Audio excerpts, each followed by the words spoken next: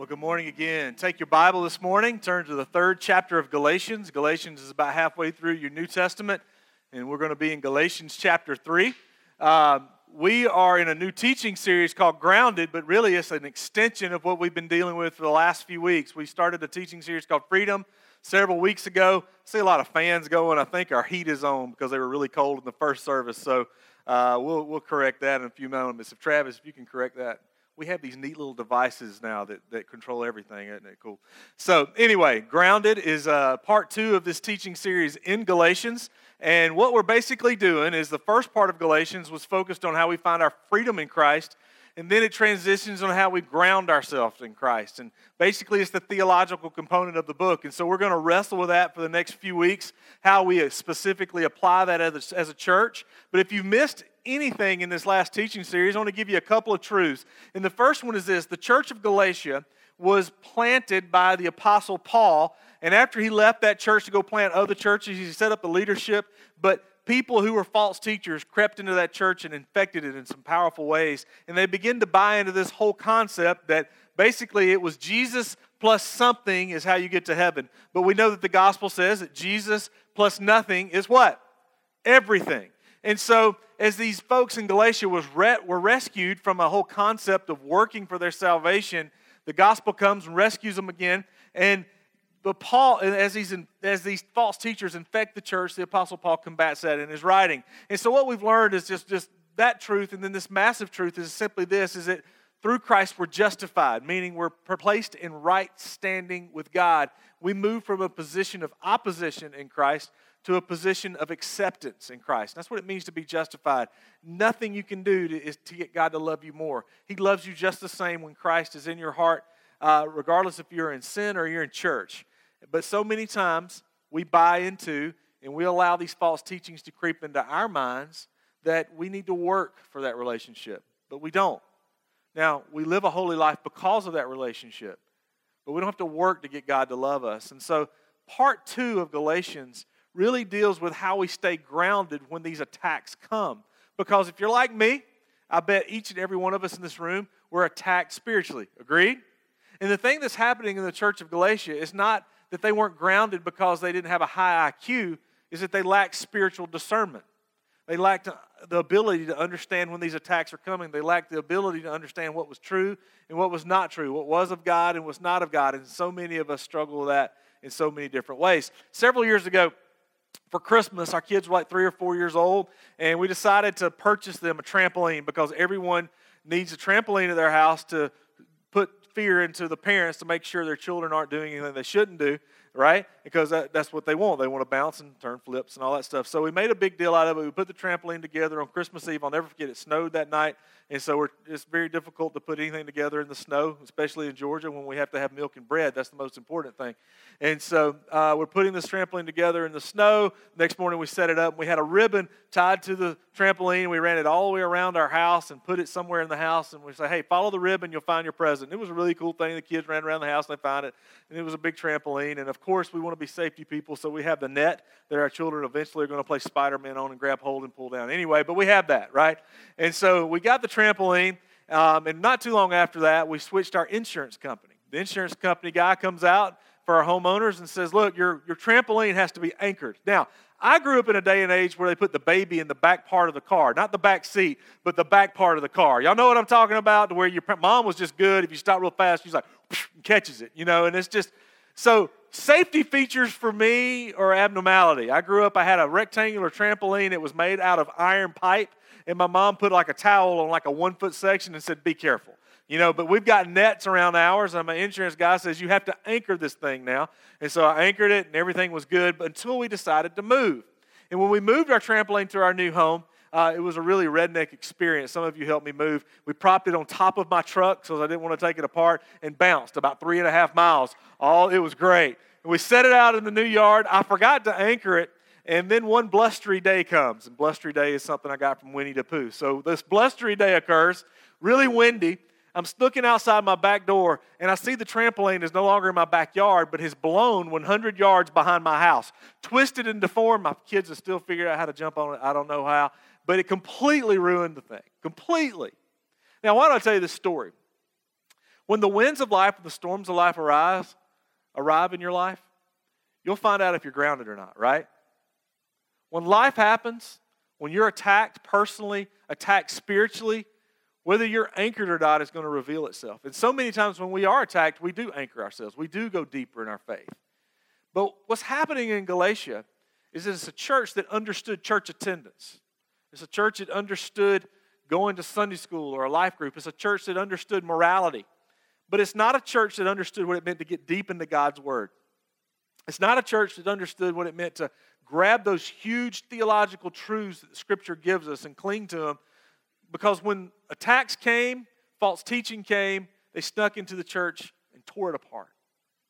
And many times in our own lives, as we face those high winds of life, it tears us apart, right? Because we're not grounded. So how do we become grounded? Well, I believe first step is this, is we have to learn to be a discerner. Grounded people become discerners. And what I mean by discernment or discerners is they understand what's right and what's wrong. They're able to look over the landscape of life and understand, hey, this is of God, this is not of God. This is how I build my house, like Matthew 7 talks about. Jesus said, build your house on a solid foundation, not shifting sand, right? How do we become that discerner? How do we become those people that understand this is of God, this is truth, this is a lie, these are attacks, this is false teaching? How do we discern, hey, this should be in my home, this program is not appropriate, this music is not where I need to be, or this one's okay? Because there's a fine line many times, and the reality is we can become very legalistic and say the world can't come in here at all. Then we lose touch and don't understand really what God can redeem and what He can't redeem. And so let's begin to focus on this, and let's dive into Scripture, Galatians chapter 3, and notice what happens here. Now remember, the last time we preached in Galatians chapter 2, he lays out a foundational truth saying you are justified. You are in right standing. It's Jesus plus nothing equals what, church? Everything. And so you got to get this. And the church of Galatia has to conceptualize and understand and cling to this idea that even though they're attacked, even though they're buying into false teaching, they need to go back to the reality that it's not by works that a person gets to heaven. You can't walk enough old ladies across the street, guys. You can't let people cut in line in front of you enough at Walmart. It's just Jesus, okay? It's just Him. You're in right standing because of what Christ has done. And so, reminding ourselves of that in chapter 2, he goes to chapter 3 and says this in verse 1, and it's a very intense passage. Notice he says, you foolish Galatians. And basically, if we could redneck that up, he's saying, y'all are a bunch of idiots. You guys, you've got this huge foundational element of freedom in your life. It's Jesus plus nothing is everything, but you bought in this truth that, hey, you've got to do something more to get God to love you more. And that is just not biblically accurate. That's not the gospel. But if you're like me, I bought into that before, right? I've got to do this stuff. But notice what he says next. You foolish Galatians, who has bewitched you? That word bewitched means who's cast a spell on you? Who has changed your gaze in life and fixated on something different? What's happened? Who bewitched you? What idolatry have you bought into now? It's a great question to ask ourselves. So let's keep rolling. Before your very eyes, Jesus Christ was clearly portrayed as crucified, meaning you know truth. This is truth, that it's Jesus. That's all you need. He was crucified to take the punishment you deserve. He paid the price so you don't have to work anymore. That is truth. And then he goes on to say in verse 2, I would like to learn just one thing from you. And he asks him a question. Did you receive the Spirit by the works of the law or by believing what you heard? Meaning, did you come to Christ because of your effort or because of your belief? Now, that's a good question to ask ourselves, right? Did you come to Christ? Are you following Christ based upon your effort or by cause what Christ did and continues to do? Now read next. Are you so foolish? After beginning by means of the Spirit, are you now trying to finish by means of the flesh? And what he's saying here, the first question was, did you come to Christ by effort or by believing? And the answer is believing, right? And then the second question he asks is are you going to continue in your faith by your effort and doing it on your own, or are you going to do it with the power of God behind you? And the answer is the power of God behind you, right? I'm an independent dude. I like to pull myself up by my bootstraps and move forward. I like to push through things. Are y'all like that? You know what I'm saying? No one likes to ask for help. Agreed? But here's the deal. In the spiritual economy that Christ sets up, not only does he offer the help, he requires his help. He requires you to say, you have to do this in me. Now, continue to read. Notice what happens. Verse 4. Have you experienced so much in vain if it really was in vain? So again I ask, does God give you his Spirit and work miracles among you by the works of the law? Meaning, did you earn it? Or by your believing what you heard? And then finally he says, so also Abraham believed God and it was credited to him as righteousness. Now what do we do with this? Because through this text here, and this is a short passage and we're going to be out here kind of quick this morning, he really is hammering in on the church of Galatia saying, look, you've been bewitched. You've been cast in a spell. You've become an idiot in your faith because you've allowed these distractions, you've allowed these things in life begin to really tear you apart and bought into some false teaching. You're not discerning. And remember what I said, the church of Galatia wasn't stupid. It wasn't based on IQ. It was based 100% on spiritual discernment. And it's not based on IQ that we fail in our faith. It's not based on our church attendance that we fail in our faith. Even though that may be part of it. It's based upon the ability to discern what is of God and what is not of God. So how do we become spiritual discerners? Well, the first one is simply this. Discerners are diligent. Discerners have to be learned to become diligent in their faith. Now, what does that mean? Let's go back to chapter 3, verse 1. Notice what it says. It says, you foolish Galatians, who has bewitched you? Now, stop there. The question we have to ask ourselves and wonder this morning is this. What bewitches us? Does that make sense? What do we get fixated on that's not of God? What casts a spell, quote, spell, that keeps us from pursuing Christ the way we should? Make sense?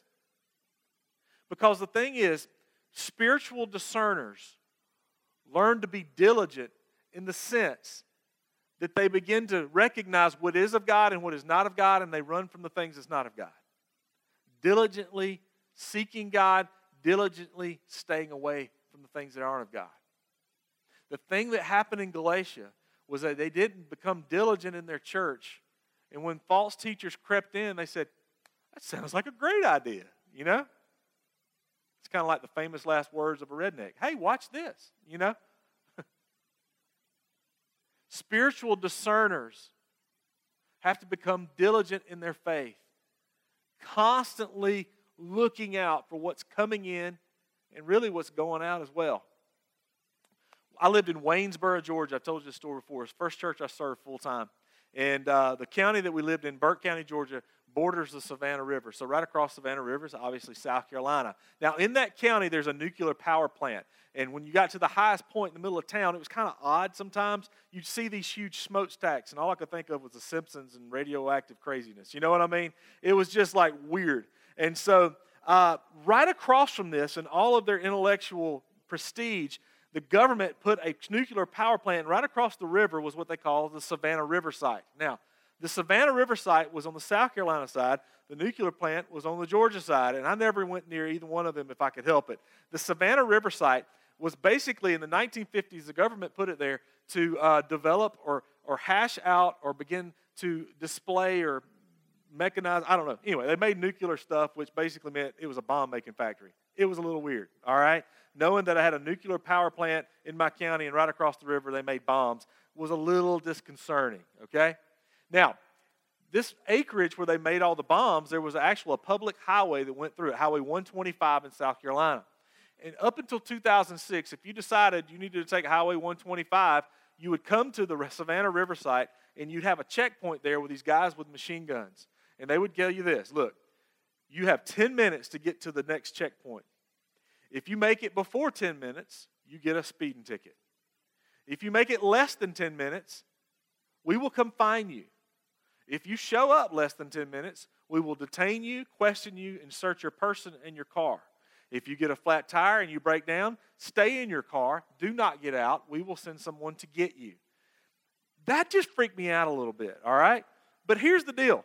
This is why I tell you this story. Is that when people are making bombs, you want the security guys to be diligent. Agreed? Because if somebody comes in there, they can raise havoc. And in your spiritual journey, you and I need to be diligent as well. We need to treat it as a bomb-making factory in a sense. We need to treat it in such a way that this is fragile spiritual material, and we don't want things of God to come in. So here's the deal. In order to become spiritual discerners, we have to be diligent about what's coming in. We have to be diligent about what comes in and attacks us, or what we allow into the safety zone of our spiritual development. Discerners are diligent. But here's the second thing. Discerners are learners. Discerners are learners. Notice what it says. Let's go back to chapter 3, verse 1. It says, "You foolish Galatians, who has bewitched you?" But I want you to get this second part. Before your very eyes, Jesus Christ was clearly portrayed as crucified.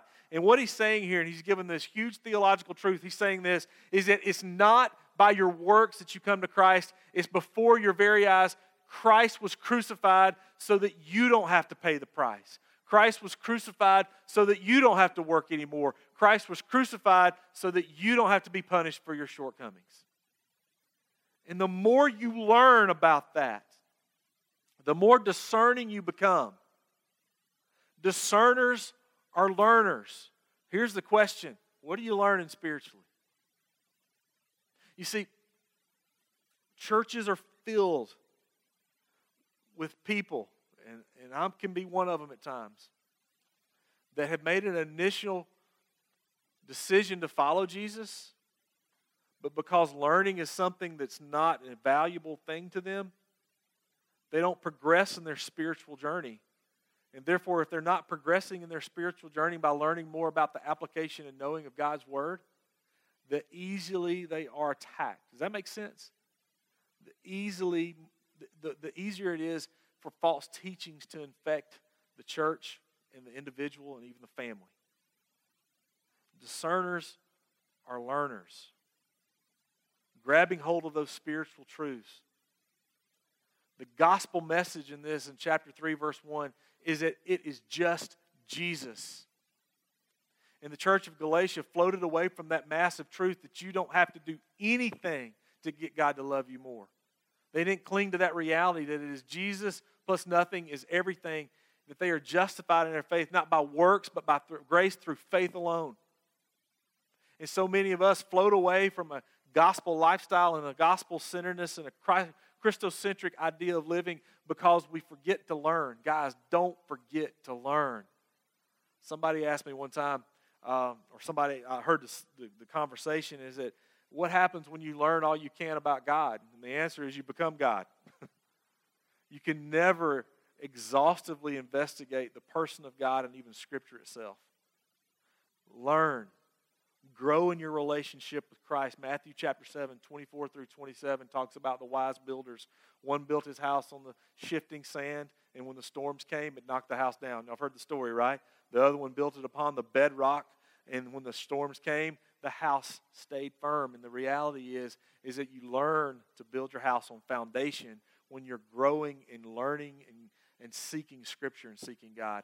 Discerners are learners. You understand what is truth and what is not truth. You understand what is of God and what is not of God. And you're able to combat and walk away from the things that are not of God. Discerners are learning. What are you learning?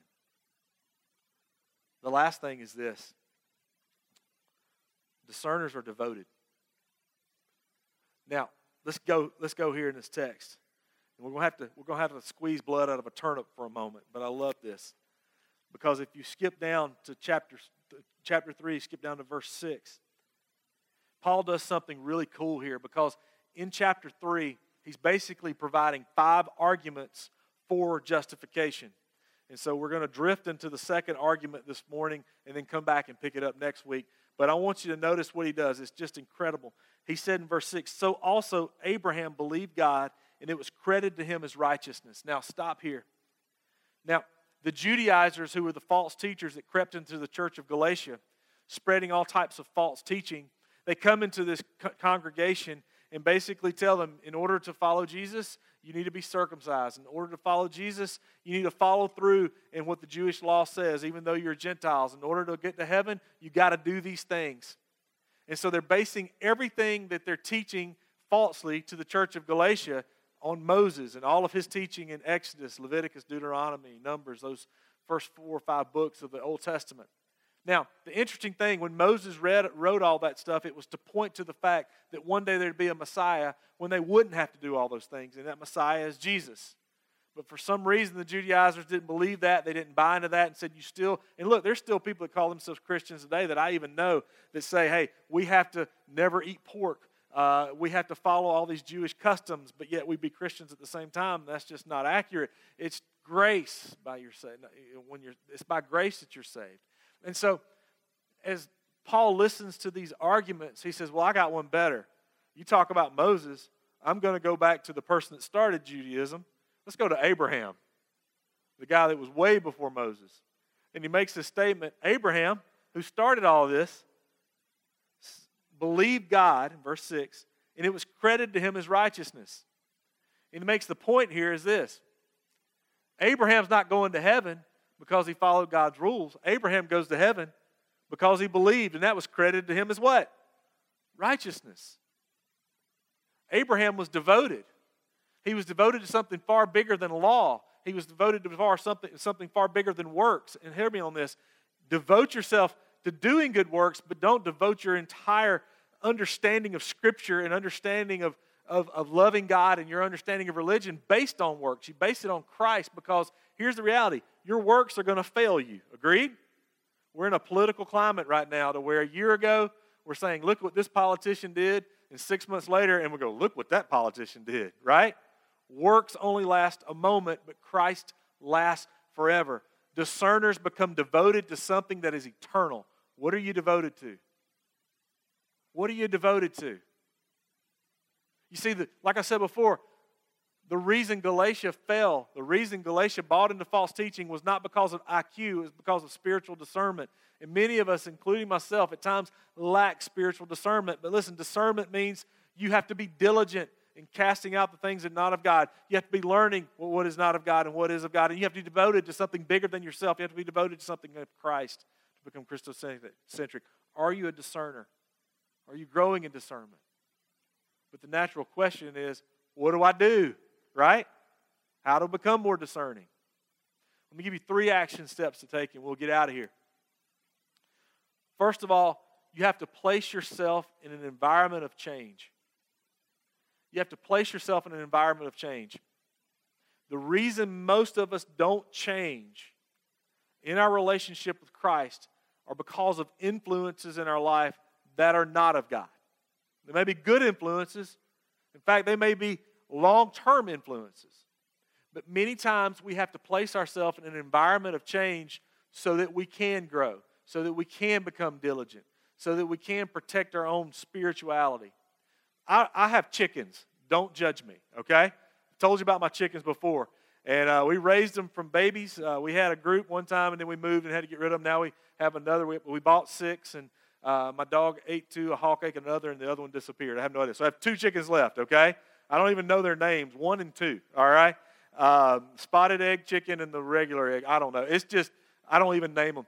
But the thing is, when you buy these little baby chickens, and you would think you'd buy a chicken at the chicken store, but you can go to the hardware store. So I bought them at the hardware store, and my wife gets mad. I've got 5 chickens. Look at this, honey. Neat. Okay, so when you bring these baby chicks home, you can't just let them loose in the yard, right? This is an elementary illustration, so hang with me on this one. You can't let them loose in the yard because something will eat them, something will carry them away. They can't protect themselves, and it's not warm enough. You have to put them in an environment where they're under a heat lamp. You have to put them in an environment where they're protected. You have to put them in an environment where they're fed and they're watered. If you're not diligent, that little infant collapses. If you're not diligent in your spirituality, especially when you're a new believer or a non-growing believer, it collapses, guys. Place yourself in an environment for change. Part 2, in your action step, not only place ourselves in an environment for change, place yourself in an environment for growth. Place yourself in an environment for growth.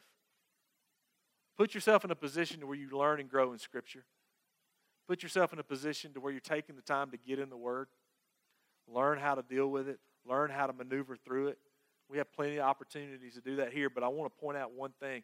So many times, and even I've said this, is like, I'm not sure about this small group. I'm not sure about this church. I'm not sure about this conference. I'm not sure about these people because I just don't feel like I'm getting fed. Have you ever heard people say that? at the end of the day, guys, the person responsible for Chip Wheeler getting fed is who? The person responsible for you getting fed is not Chip Wheeler. It's you. It's you. That's a huge responsibility to take. But to grow spiritually, you have to place yourself in an environment of growth. How are you growing? Have you taken the steps necessary to do that? And lastly is this. Place yourself in Christ. You can't be a spiritual, discerning person if you don't know Jesus. You have to ask Christ to come into your life. And if you've never taken that step to say, Jesus, I want you to come into my life, forgive me for what I've done, do, and will do, today is the day you take that next step. And on the back of the Connect card you were given, there's a couple of options and boxes on the back that says that today for the first time I asked Christ to come into my life. Or the second box says today I want more information about Christ so I can understand him. And the third box says I want to be baptized. We baptized in our first service this morning. It's a beautiful thing. It demonstrates that a person is a Christian. They publicly go forward and saying, I'm a Christian. But listen to me. If you're going to be a spiritual discerner, you need to be in Jesus. If you are in Jesus, you need to place yourself in a position to change so you can be diligent. And if you are in Jesus, you need to just place yourself in a position to grow spiritually so you can learn. Put yourself in that type of environment. This past week, and I've got permission from the family, we buried a young man yesterday, and as the family walked in, one of the most beautiful things happened as a pastor, and I was very thankful for it. As the family walked in, typically in a funeral, the family walks in and they file in and sit down, but the line just kept coming and coming and coming and coming and coming. And the family sat down, but a part of that family, they invited their life group to be a part of the family sitting down together. Because what's so cool about it is when they didn't feel anchored, their life group was around them to anchor them down and minister to them. That life group was just as much as a family as the family that was there that was grieving. And why do I say that story? And it's not to bring up more emotions, that's for sure. It's to tell the truth that if you're not in a group of people who's going to help anchor you and help grow you and help foster support when you need it, today's the day, right, guys, that you get in it. And in the middle of your worship folder, there's a little sheet there that says, I want more information about a life group. But place yourself in an environment of change. Place yourself in an environment for growth. And place yourself in Christ if you haven't already. Let's pray together. Father, thank you for this day. Help us become discerners. Help us to become people who know you and grow in you. Help us to understand what it means to change and what it means to grow. And I ask, God, that in these moments that you would change us. I ask, God, in these moments that you would help us seek you. And that, God, that in every way and in every form that you would take our lives and give us the strength that we need to discern what is of you and what is not of you.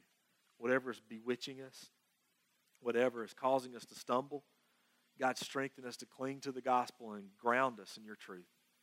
I pray for each person here that as we leave these doors in just a few moments, that we would live with a more fervent spirituality than we had before. We pray this in the name of Jesus. Amen.